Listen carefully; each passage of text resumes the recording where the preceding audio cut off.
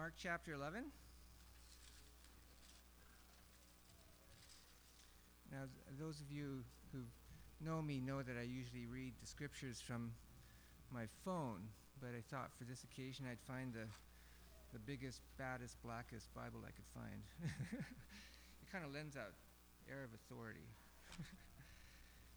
Mark chapter 11. You're very familiar with this passage, but let's just read it through again and see what it says. So as they approached Jerusalem and came to Bethphage and Bethany at the Mount of Olives, Jesus sent two of his disciples, saying to them, "Go to the village ahead of you, and just as you enter it, you will find a colt tied there, which no one has ever ridden. Untie it and bring it here. If anyone asks you, 'Why are you doing this?' tell him, 'The Lord needs it and will send it back here shortly.' They went and found a colt outside in the street, tied at a doorway. As they untied it, some people standing there asked, 'What are you doing untying that colt?' They answered as Jesus had told them to, and the people let them go. When they brought the colt to Jesus and threw their cloaks over it, he sat on it. Many people spread their cloaks on the road, while others spread branches they had cut in the fields. Those who went ahead and those who followed shouted, 'Hosanna! Blessed is he who comes in the name of the Lord. Blessed is the coming kingdom of our father David. Hosanna in the highest.' Jesus entered Jerusalem and went to the temple. He looked around at everything, but since it was already late, he went out to Bethany with the 12. Let's pray. Father, thank you for your word. Thank you that we have your word, and that we can look at it and study it and find out what you have to say to us. So this morning, I ask that your Holy Spirit would illuminate the word in each one of our lives. We ask in Jesus' name, amen. So a couple of thousand years back, this happened 2 millennia back or so, people had their own ideas and plans about Jesus, concerning Jesus. And you all have a notion that these people, the people in their day, their plans were quite different from God's plan for Jesus. And so what we're going to look at this morning is we're going to kind of compare the two, man's ideas and plans concerning Jesus with God's plans concerning Jesus. So at the triumphal entry, let's look at, first of all, man's plans. The people. There's Josephus, he was a historian. He estimated that almost 3 million people came to Jerusalem every Passover. That's a lot of people. And so there was a lot of people there, a lot of anticipation. The Passover was a feast. And they knew about Jesus. They knew about his miracles. They knew how powerful he was. And he kept talking about this kingdom business. And so when Jesus was approaching Jerusalem, they saw him as an agent for freedom from the Romans. They saw him, when they saw him coming on that donkey, the vision of, and I don't know if you know the story of Judas and Simon Maccabees coming into Jerusalem. Number one was Judas to purge the temple, to cleanse the temple, and then number two was Simon to grant their political freedom, was still fresh in their minds. And they, at that time, waved palm branches. Palm branches were a symbol of nationalism for Israel at the time. They even kind of stuck it on one of their coins. And so they were looking for, because unfortunately, the insurrection back in Simon Maccabee's day didn't stick. They almost never do they? They were looking for insurrection 2.0, new and improved. Hopefully, work out the bugs. Maybe last a little bit longer than the last insurrection. Hosanna. What does Hosanna mean? Give us victory now. Victory. Give us victory. And so they were yelling to Jesus, "Give us victory." They saw him also as an agent for miracles. They knew very well what he could do. And he just came fresh off of the miracle of all miracles, raising Lazarus from the dead. But there was a constant thirst for more. Isn't that the way it is? Isn't that the way we are? We like the miracles, but one miracle is not good enough. They wanted to see him set up his kingdom and make everyone better. And so what were they actually looking for? They were looking for like someone who could perform big miracles to rescue them from the Romans, and they knew it could be done. But there was a couple of things that didn't quite line up with their ideas. I think it was a little bit disturbing for them. He didn't come on a war horse. That was, But that didn't matter to them. Okay, they're going to put that out of, that's okay. We'll forgive you for not doing it right. But if you look at Luke 19:41, this is an often forgotten part of the triumphal entry, or maybe what I'll call the not so triumphal entry. Luke 19 verse 41. This is not in the Mark's version, but it's in Luke's version. And it says here, as he approached Jerusalem, he saw the city and he wept over it. Now, it's enough to let tears start flowing. It's enough to cry, but to weep, that's loud. That's loud. It's going to catch people's attention. And said, if even you had only known on this day what would bring you peace, but now is hidden from your eyes. The days will come upon you when your enemies will build an embankment against you and encircle you and hem you in on every side.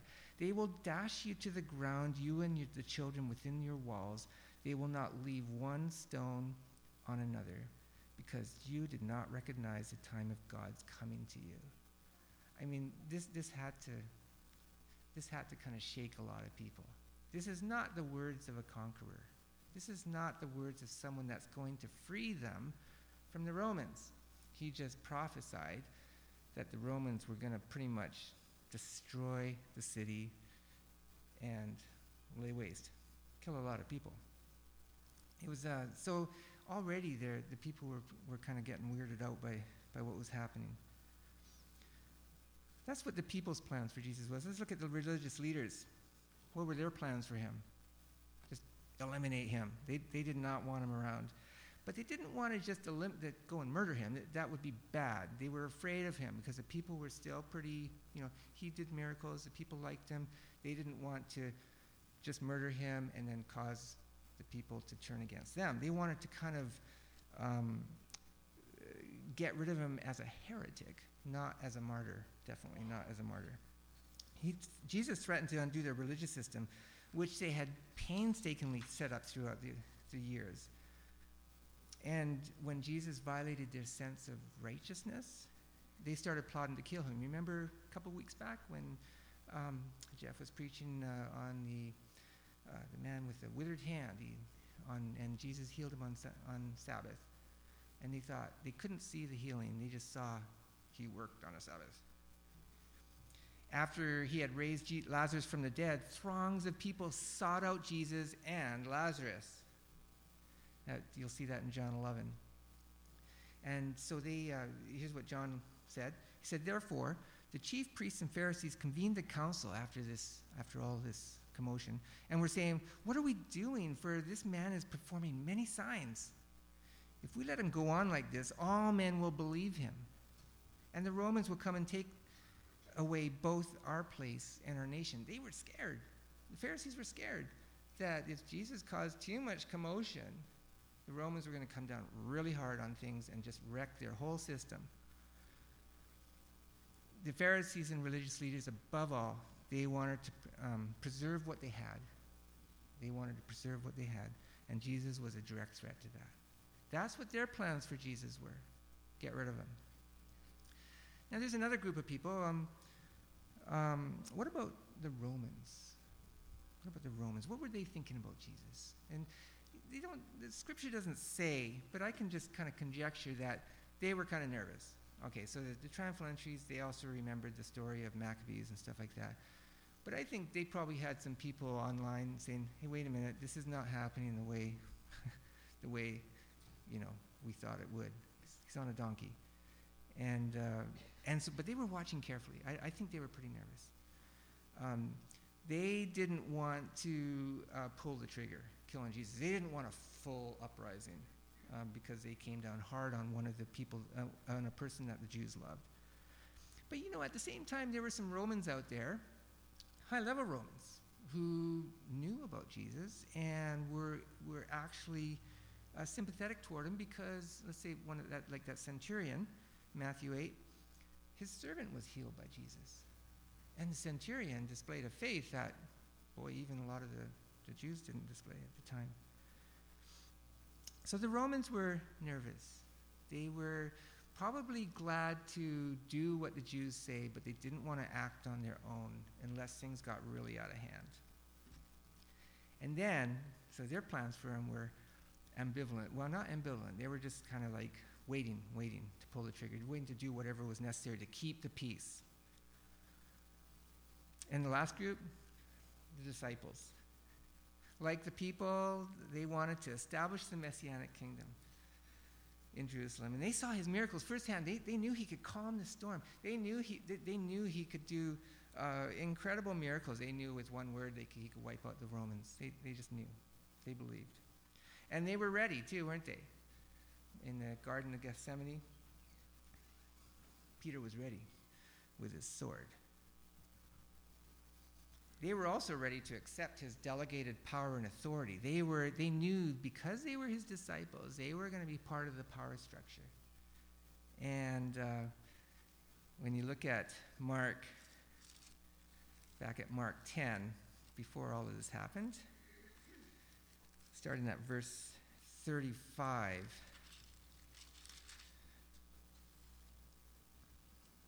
This is kind of funny. He said, "Then James and John, sons of Zebedee, came to him. 'Teacher,' they said, 'we want you to do for us whatever we ask.'" Just give us one wish, please. And Jesus said, "Well, what do you want me to do for you?" He replied. They replied, "Let one of us sit at your right and the other at your left in your glory." So it's a pretty precocious thing to ask. But that was their idea of what their plans for Jesus was. They saw him an agent. They saw him as an agent for power, to rule. But it's not as if if the disciples didn't have a heads up on what was really going to happen. Let's go 2 verses before what I just read. And this is the craziest part of this passage. Let's go to verse 33 here. And Jesus said, "We are going up to Jerusalem, and the Son of Man will be betrayed to the chief priests and teachers of the law, and they will condemn him to death and will hand him over to the Gentiles, who will mock him and spit on him, flog him and kill him. 3 days later, he will rise." So it's not as if they didn't have a heads up on this. But the funny thing is, right after that, they said, "Can I sit on your left and maybe James on your right," or whatever. Whatever Jesus said just went way over their head. They just didn't even hear it. So let me step out on a little bit of a limb here and kind of conjecture what would if each of these group of people held a prayer meeting. Okay, so let's pray for Jesus. What would it sound like? What would they all be praying? Well, let's go to the people first. So that they might open the Psalms and look at Psalm 31:15, and said, and they might even quote it, saying, "God, deliver me from the hand of my enemies and from them that persecute me. Deliver us from the Romans through your prophet Jesus, so that we can live in your kingdom." Their heartfelt longings, yearnings, long for God's glory to be restored in Jerusalem. And let's go to the Pharisees. They might turn to Psalm 74, let's say, and quote that. It said, "O God, how long shall the adversary reproach? Shall the enemy blaspheme thy name forever? God, give us the wisdom in when and how we should remove our enemy Jesus from our midst." And they truly believed, the Pharisees truly believed that Jesus was their enemy, and that Jesus, ironically, the Son of God, was the enemy of God. And let's look at the Romans. Well, they didn't probably know Scripture, and they didn't pray to the same God. So they might have prayed, "O Pax, the goddess of peace, grant peace to this land so I can return safely home to my family. And if this Jesus causes any trouble, just give us the power and ability to deal with him. And you might think, well, maybe the last part should have been prayed to Mars, the god of war. They were pretty confused. They had a lot of gods. And then let's go to the disciples and kind of take a peek inside of their prayer meeting. You remember Jesus taught them how to pray. He even taught them how to pray. So they go, yeah, how did that go? He'd say, okay, our Father, which art in heaven, yeah. Hallowed be thy name, thy kingdom come. Thy kingdom come on earth. Yes, thy kingdom come on earth, that's it. Today. Thy kingdom come today. And give us this day wisdom to get us ready to rule in the kingdom of Jesus. Is that how it went? Something like that. They fully anticipated that God would answer their prayers to bring political kingdom. That was their faith. That was their hope. And here were 4 groups of people, and they all had their own plans concerning Jesus. They're fairly different from each other. And ironically, if you remember what Jesus said about what was going to happen to himself in Mark 10:33. It was the Pharisees' plan that was the closest, but for the wrong reasons. God's plan for Jesus was that he be betrayed to the chief priests and teachers of the law. They will condemn him to death, hand him over to the Gentiles, the Romans. God used their evil plans to set in motion his plans for Jesus, ultimately his bigger plans for Jesus, a plan that went far beyond the Pharisees' plans or the people's plans or the Romans' plans or the disciples' plans. It transcended that moment in history. It transcended everything, and we're going to see. So let's look at God's plans for Jesus. We just looked at man's plans, and they were not pretty. Jesus struggled with it. Even Jesus struggled with it. In Mark 14, if you fast forward, he prays, Abba, Father, everything is possible. Take this cup from me. He as a man, faced with what he was going to go through, he said to God, take this cup from me, but not my will, but what you will. So what was it that God had planned for Jesus? And we all have a notion of what it was, but let me go through them. A perfect sacrifice for his death, through his death. In Mark 10:45, Jesus said, for even the Son of Man didn't come to be served, but to serve and to give his life a ransom for many. That was before he entered the Jerusalem.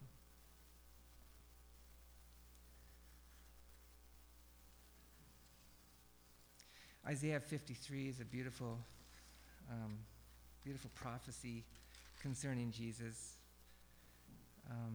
Let me just read it and just look at, as I'm reading it, just kind of imagine this is talking all about Jesus, okay? And this was a prophecy. So this was God's plan for Jesus way before the triumphal entry. And starting at verse 2, he grew up before him like a tender shoot and like a root out of dry ground. He had no beauty or majesty to attract us to him, nothing in his appearance that we should desire him. He was despised and rejected by men, a man of sorrows and familiar with suffering, like one from whom men hide their faces. He was despised, and we esteemed him not.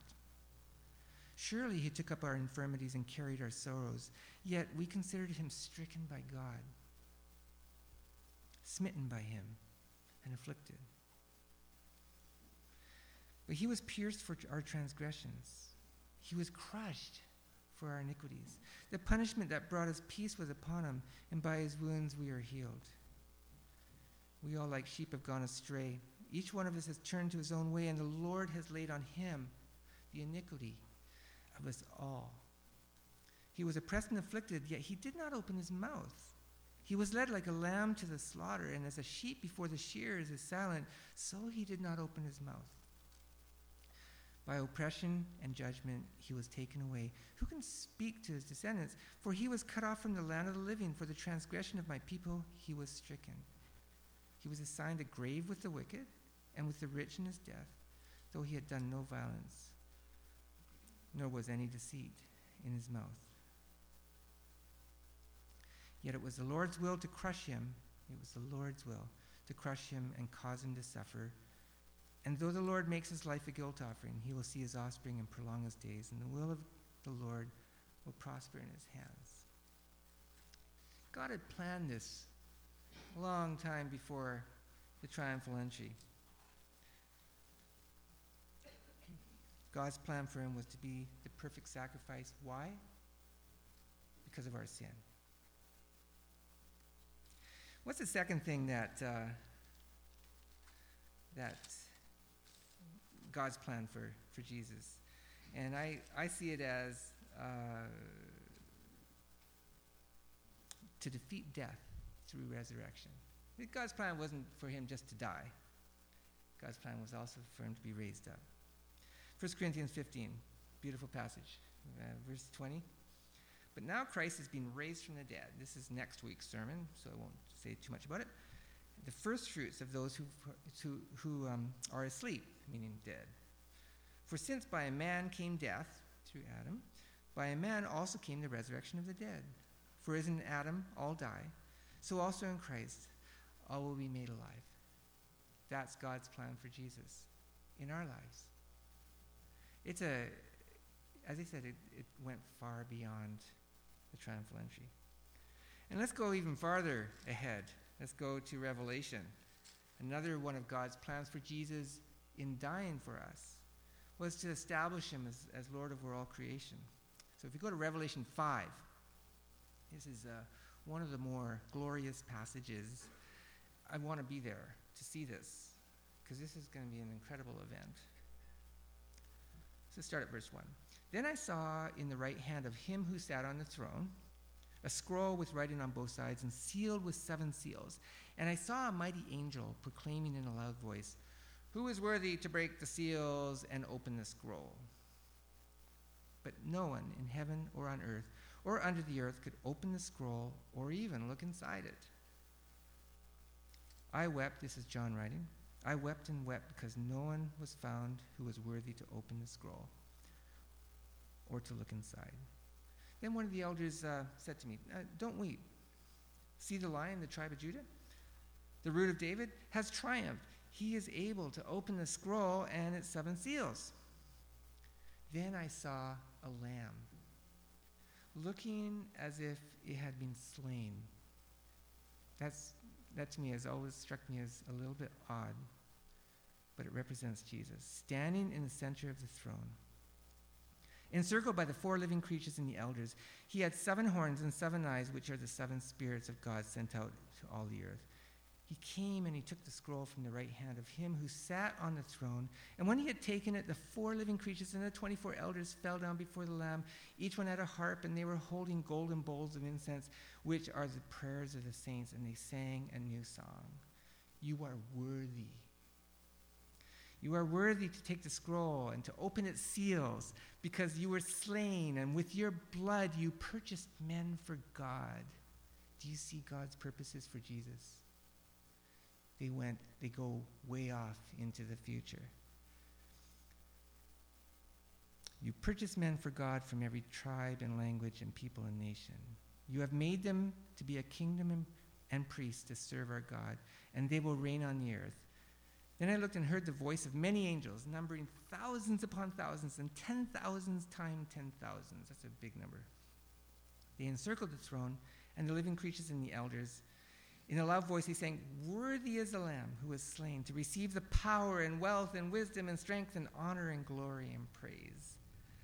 Then I heard every creature in heaven and on earth and under the earth and on the sea and all that is in them singing, "To him that sits on the throne and to the Lamb be praise and honor and glory and power forever and ever."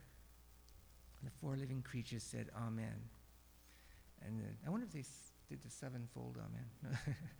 And the elders fell down and worshipped.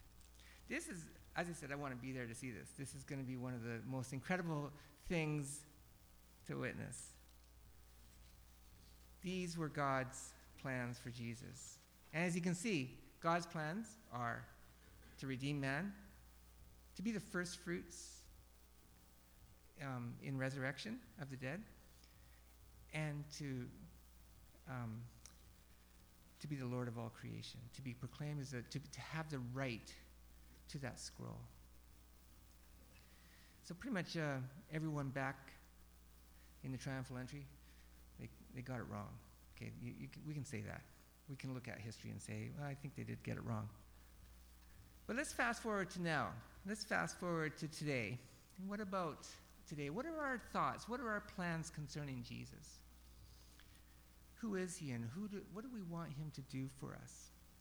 And what I'm going to say is that, and I look in my own heart and I see this too, and that our plans are often inspired by our sinful nature, which makes self-interest our primary motivation. It's not a whole lot different from man 2,000 years ago. If you looked at every one of those groups were motivated by self-interest. Every one of those groups were motivated by what would be the best thing for me. So what do we kind of want Jesus to do? Well, number one, I think one of the most common things is to fix our lives.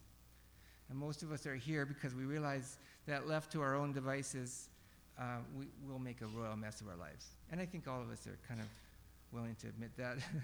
We often end up needing the consequences of our decisions mitigated by someone a lot more powerful than us. It's easy to dig that hole, not as easy to get out of it. Now, we might think our problems are other people's faults and stuff like that, and if we do, we're really in a bad way. Because we all have problems, and my kids hate this. But when that saying, when you point your finger at someone, remember there's three pointing back at you. They really. I think we don't point correctly in this culture. That wouldn't work. In Latin culture, they point with your lips. Maybe that would work. Not as accurate. But whether we think our problems are caused by ourselves or by other people, we need help, don't we? And we want Jesus to fix our problems. And just like the people back in the triumphal entry, we might be even willing to bow our knee to Jesus to fix our problems. But is this kind of a form of conditional surrender? God, I'll bow my knee to you as long as you fix me. If your problems don't get fixed or go away like you think, are you going to continue to worship him? What if he doesn't come through with his end of the bargain? That's the real test. And the problem here is that God's idea of fixing man may go a little bit farther than we're willing to go. It involves much more than just patching up a broken life. As we'll see later, it involves taking that life and nailing it onto the cross. What's another thing that we kind of want Jesus to do? I think, a common theme today is to bless our lives. We want God, everyone wants God's blessing. We kind of expect dividends from being crucified with Christ or offering our bodies as a living sacrifice. And it's not that God doesn't bless, but is it conditional? Is it like, remember the sermon on tithing? Test me in this, If you tithe, I'm going to open the floodgates. And, so we kind of go, okay, I'll fulfill my end of the bargain, but, okay, I expect you to come through in spades. Okay, so is that the way we think? Is that the way we approach Jesus, saying, I will bow my knee to you as long as you bless me big time? Now, the problem is Jesus did not come to bow to us and obey our commands and to fulfill our demands. But I do believe God wants to fix us and to bless us, but not as a condition for our allegiance. So as you can see, our plans are still guided by our human nature, can be misguided. What are God's plans for Jesus in our life today? What does he want to do? What does he, you have Jesus, you have our lives. What does he want to do in our lives? Well, I think if you look back at God's plans in triumphal entry, one of the things that God's plan was is to redeem man from sin. And that is the first thing I think that God wants to do. God's plan for Jesus in our life is to redeem us from sin, to restore us to fellowship with him. So let's talk a little bit about sin. It's not something that really we like to talk about. It's one of those things that make you feel guilty, it makes you feel bad, makes you feel awful and stuff like that. But let's just kind of look at it, let's slice it up a little bit objectively here. I believe there's two major aspects of sin. One, sins that we commit, and the other is a sin nature. I think, when we talk about sins, we talk about the big 10, like thou shalt not, this, that, and the other. And also a bunch of other little rules here and there, don't do this, do that, then there's a sin nature. What I think is that the sins, little things that kind of pop out here and there that you try and keep under control with your life, basically are just coming out, welling out of this sinful nature that we have. And where did that sinful nature come from? What is it, and why are we dogged by this so badly? And if you look back in Genesis, you'll see pretty clearly that it was Satan, Lucifer, who used to be this big-time angel, probably in charge of worship, something like that. He was in heaven, content with his job. Then he kind of went sour. He said, I'm kind of tired of giving all the glory to God. What about a little glory for myself? Make me, can't I be a little bit in the center of this universe? Can't stuff come this way instead of going that way toward God? Come this way. And so when Lucifer tempted Eve, by the way, he got tossed out of heaven because there's only one God. There's only one center of the universe, isn't there? When he tempted Eve, what was the second thing he said to her? First thing he said, surely you will not die. Well, that was not outright right. He said to her, you will be as gods, knowing good from evil. And Eve thought, wow, that's more ambitious than maybe what I have right now. So she was tempted and sinned. And as a result, the sinful nature caused her and Adam and everyone else after that to basically have the same disposition as Satan, wanting to be at the center of the universe, wanting everything to come this direction. We want to sit on the judgment seat and determine good from evil. That's right, that's wrong. That's who we are. That's just what our sinful nature does to us. Our sinful nature wants to make us the master of our daily lives, the master of our own destiny. And if we can use God's power to accomplish this, so much better. That's great. God, can help me to be the master. It's our sin nature that says, I am master. I am Lord. I am the owner of my own life. I'm independent and stuff. So can you see how this sin nature makes us enemies with God?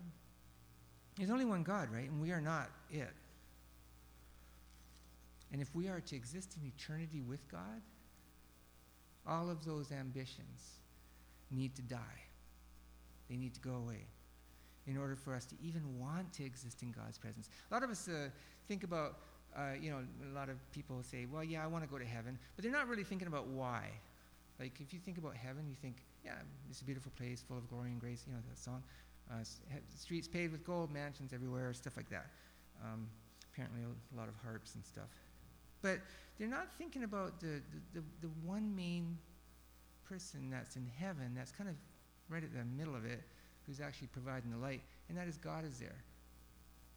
And so if we have the notion that life should kind of focus this way on me, it's not going to work. It won't work. You can't exist in the same room as God. That's why I think any of the times in Scripture where man is in the presence of God, it's like they all of a sudden realize, I'm done. I'm undone. Like, I'm toast. Isaiah, John. I mean, it was just like, I am so I didn't realize this is the way the universe is, and that is God in the middle. And I've been thinking that I'm in the middle.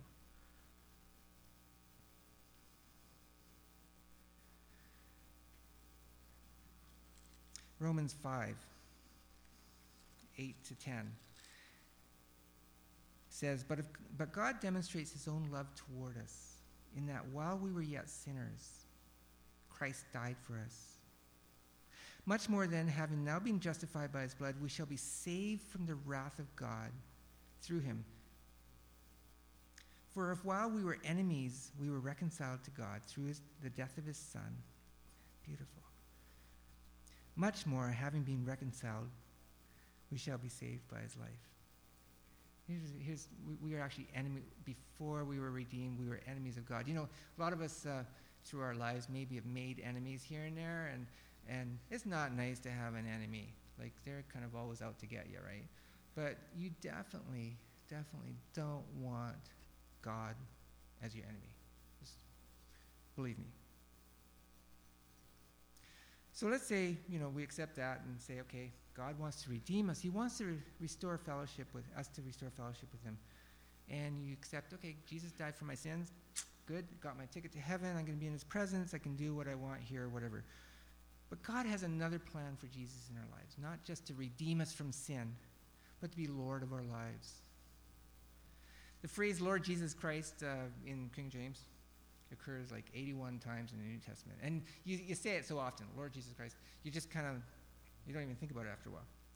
So if you assign that term Lord to like anyone else, you start thinking about it, don't you? Like maybe Lord Justin. Like if you wait, that doesn't fit.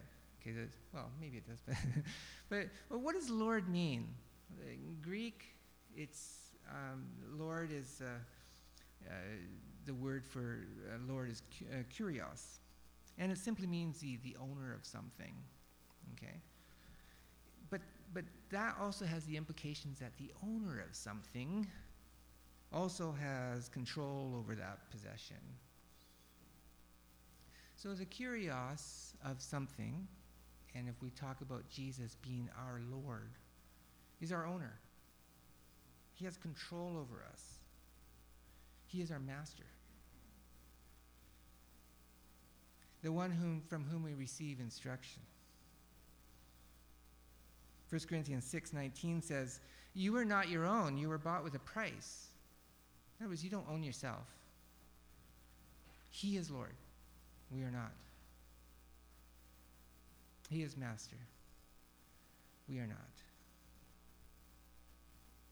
This is God's plan for Jesus in our life, to be our master. What's the third thing that he wants to do in our lives? I believe, and this is the most exciting, he wants to declare us holy, conformed to his image. And when you hear that word holy, certain things probably come to your mind. This kind of dour Puritan who goes around whatever, his shoelace is tied right, and he's boring, that sort of thing. That a lot of our connotations for holiness is like, ooh, it's not for me.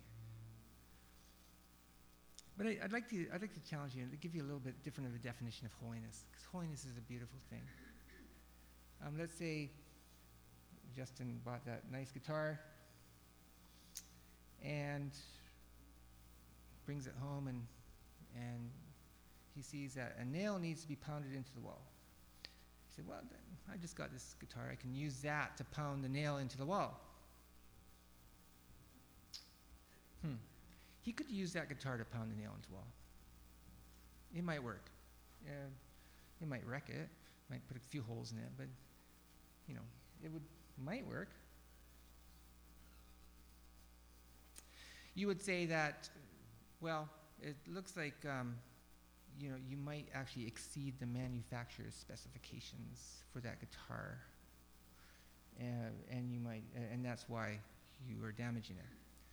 Well, I believe that's what's called sin, exceeding the manufacturer's specifications. So God created us a certain way, and sin is exceeding those specifications. He created us to live a certain way. He intended us to be His creation.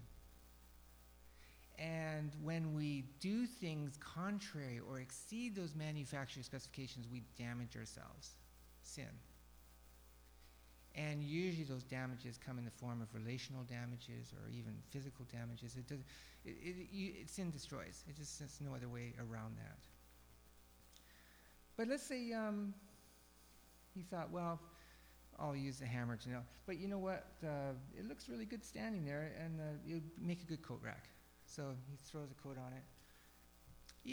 Even then, the guitar is not being used as it's intended to be used, right? You're throwing a coat on it. Works pretty good as a coat rack. You're not wrecking it or anything. But it's still not being used as a guitar. It's not being used as it's intended to be used. It's not being made holy. Or you could even, put it in a glass case, put cool lighting on it, and because it looks really nice, and you don't want to touch it because it's so nice, You know how that is, get your fingerprints all over it. And great, it looks great. Looks really nice. But boy, it's still not being used as it's intended to be used. It's still not being made holy. When do you make that guitar holy? When you pick it up and you stick your finger, I have no idea how to play guitar. Stick your fingers on the frets in a certain way and strum it. That's when you start making it holy. That's when it is used as it's intended to be used. And that's the definition I like to use when I think about holiness, is being the person that God intends us to be. It's a beautiful thing. It's not ugly. It's not boring. It's not dour. Ephesians 1:4 says, He chose us in Him before the creation of the world to be holy and blameless in His sight. It's a beautiful thing. It's a beautiful destiny. Beautiful destiny. Romans 8:29, for those God foreknew, He also predestined to be conformed to the image of His Son. Of course, Jesus was holy. So that's His plan for us, to make us holy, or to declare us holy and to be conformed in His image. And in case you've heard tons of probably things about how do we be holy, how do you do this thing, and there's big lists of things that if you're going to be holy, you got to do this, can't do that, and we try to codify it. We try to write it down, and we try to make rules about it, and we try to condemn people over it, and it turns ugly really fast, really fast. It turns ugly really fast. That's when we take the concept of holiness and twist it to our sense of the knowledge of good and evil. But holiness is not something we do. It's not accomplished through rules and actions. Let's look at Colossians 1:22. And I'm going to read the passage there. Let's just start at verse 22 here. Now He has reconciled you by Christ's physical body through death to present you holy in His sight, without blemish and free from accusation. This is God's plan for Jesus in our lives. I believe holiness is primarily instilled in us by faith. Peter said, be ye holy. It doesn't say do holiness. It doesn't say make sure you do these things to be holy. It just says be holy. And it's a head scratcher to me too. but this is what God does for us. So I believe holiness only comes through faith, by believing the Word of God. As we relinquish our own ideas about life and how it should be run and believe God and His Word, we are holy. Let's read that whole passage. This is one of these glorious passages, Colossians 1:9, starting at 9. Actually, I could start earlier. But you kind of, like, I kind of remember the cartoon about Linus. He's, Peanuts. Linus, he comes home after studying one of the epistles, and Lucy says, well, what was it like? I said, well, it's kind of like reading somebody else's mail. And then when you read verse 3 to 7, you'll get why I said that. But let's jump in at verse 9. It says, for this reason, since the day we heard about you, this is kind of like that, we have not stopped praying for you and asking God to fill you with the knowledge of His will through all spiritual wisdom and understanding. And we pray this in order that you may live a life worthy of the Lord and may please Him in every way, bearing fruit in every good work, growing in the knowledge of God, being strengthened with all power according to His glorious might, so that you may have great endurance and patience, and joyfully giving thanks to the Father who has qualified you to share in the inheritance of the saints in the kingdom of light. This is, Paul did run on sentences, but there's a period here. For He has rescued us from the dominion of darkness and brought us into the kingdom of the Son He loves, in whom we have redemption, the forgiveness of sins. For He is the image of the invisible God, the firstborn over all creation. For by Him all things were created, things in heaven and on earth, visible and invisible, whether thrones or powers or rulers or authorities. All things were created by Him and for Him. He is before all things, and in Him all things hold together. And He is the head of the body, the church. He is the beginning, the firstborn among the dead, so that in everything He might have supremacy. For God was pleased to have all the fullness dwell in Him, and through Him to reconcile to Himself all things, whether things on earth or things in heaven, by making peace through His blood shed on the cross. That's God's plan for Jesus in our lives. It's a wonderful plan. It's a wonderful plan. Now, if you're not a believer, you might be going, like, what in the world? Like, what are you talking about? And the gospel in a nutshell is simple. It says that God knew you before the creation of the world. He knew you were going to be sitting there right now. And He intended for you to know Him as well. But your sin nature is doing everything it can to deny that and proclaim yourself as independent, self-sufficient, autonomous. And this disposition makes you an enemy of God. But God has provided that perfect sacrifice of His only Son to reconcile you to Him, so you too can have that sin nature nailed to the cross and be restored to relationship with Him as God and you as His creation. And in relinquishing control of your life to the Lord Jesus Christ, He takes ownership of your life and makes you holy, just as God intended you to be, as you were meant to be. Will your problems get fixed and will God bless you? Well, if you give your life over to God, you will be transformed, you will be changed into who God meant you to be. It may not be to your specifications, but He will change you and create in you the person that He intends you to be. That's God's plan for Jesus in your life. And then, now, if you're a believer, we often need to remind ourselves of this core of the gospel. I have to come back to it all the time. There are many, many ideas and teachings out there that seek to put the focus back onto ourselves, putting us back squarely into the center of the universe. You can reach your full potential. You can be a master of your own life. And the teachings are out there. You deserve this or that. But God's plans for Jesus in our life is to deliver us, not just from sin, but from our sin nature. Not just from sin nature, but from ourselves. I sometimes think, when I look toward heaven, I think, I think the best thing about it is that I'm going to be leaving this flesh behind and all the tyranny that comes with it. That's going to be fun.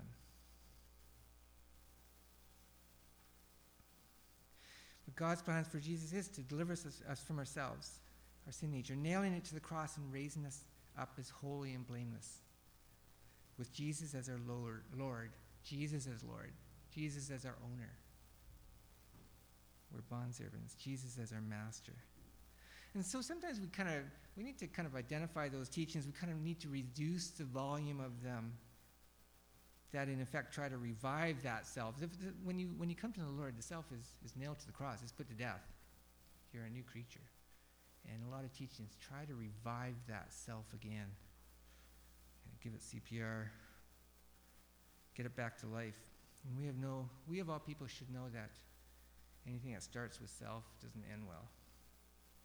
So, as we enter into this week, let's come back to the basics as a body of Christ.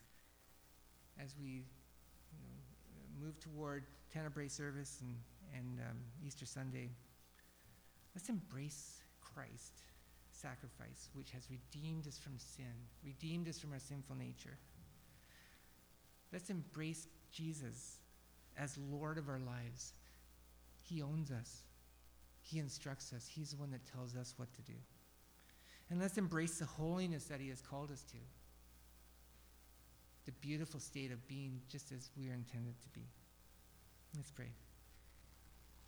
Father, thank you again for your word. Thank you that we can know you through your word. And above all, thank you for Jesus. Thank you for your intentions for Jesus in our lives. We of all people are most blessed by being redeemed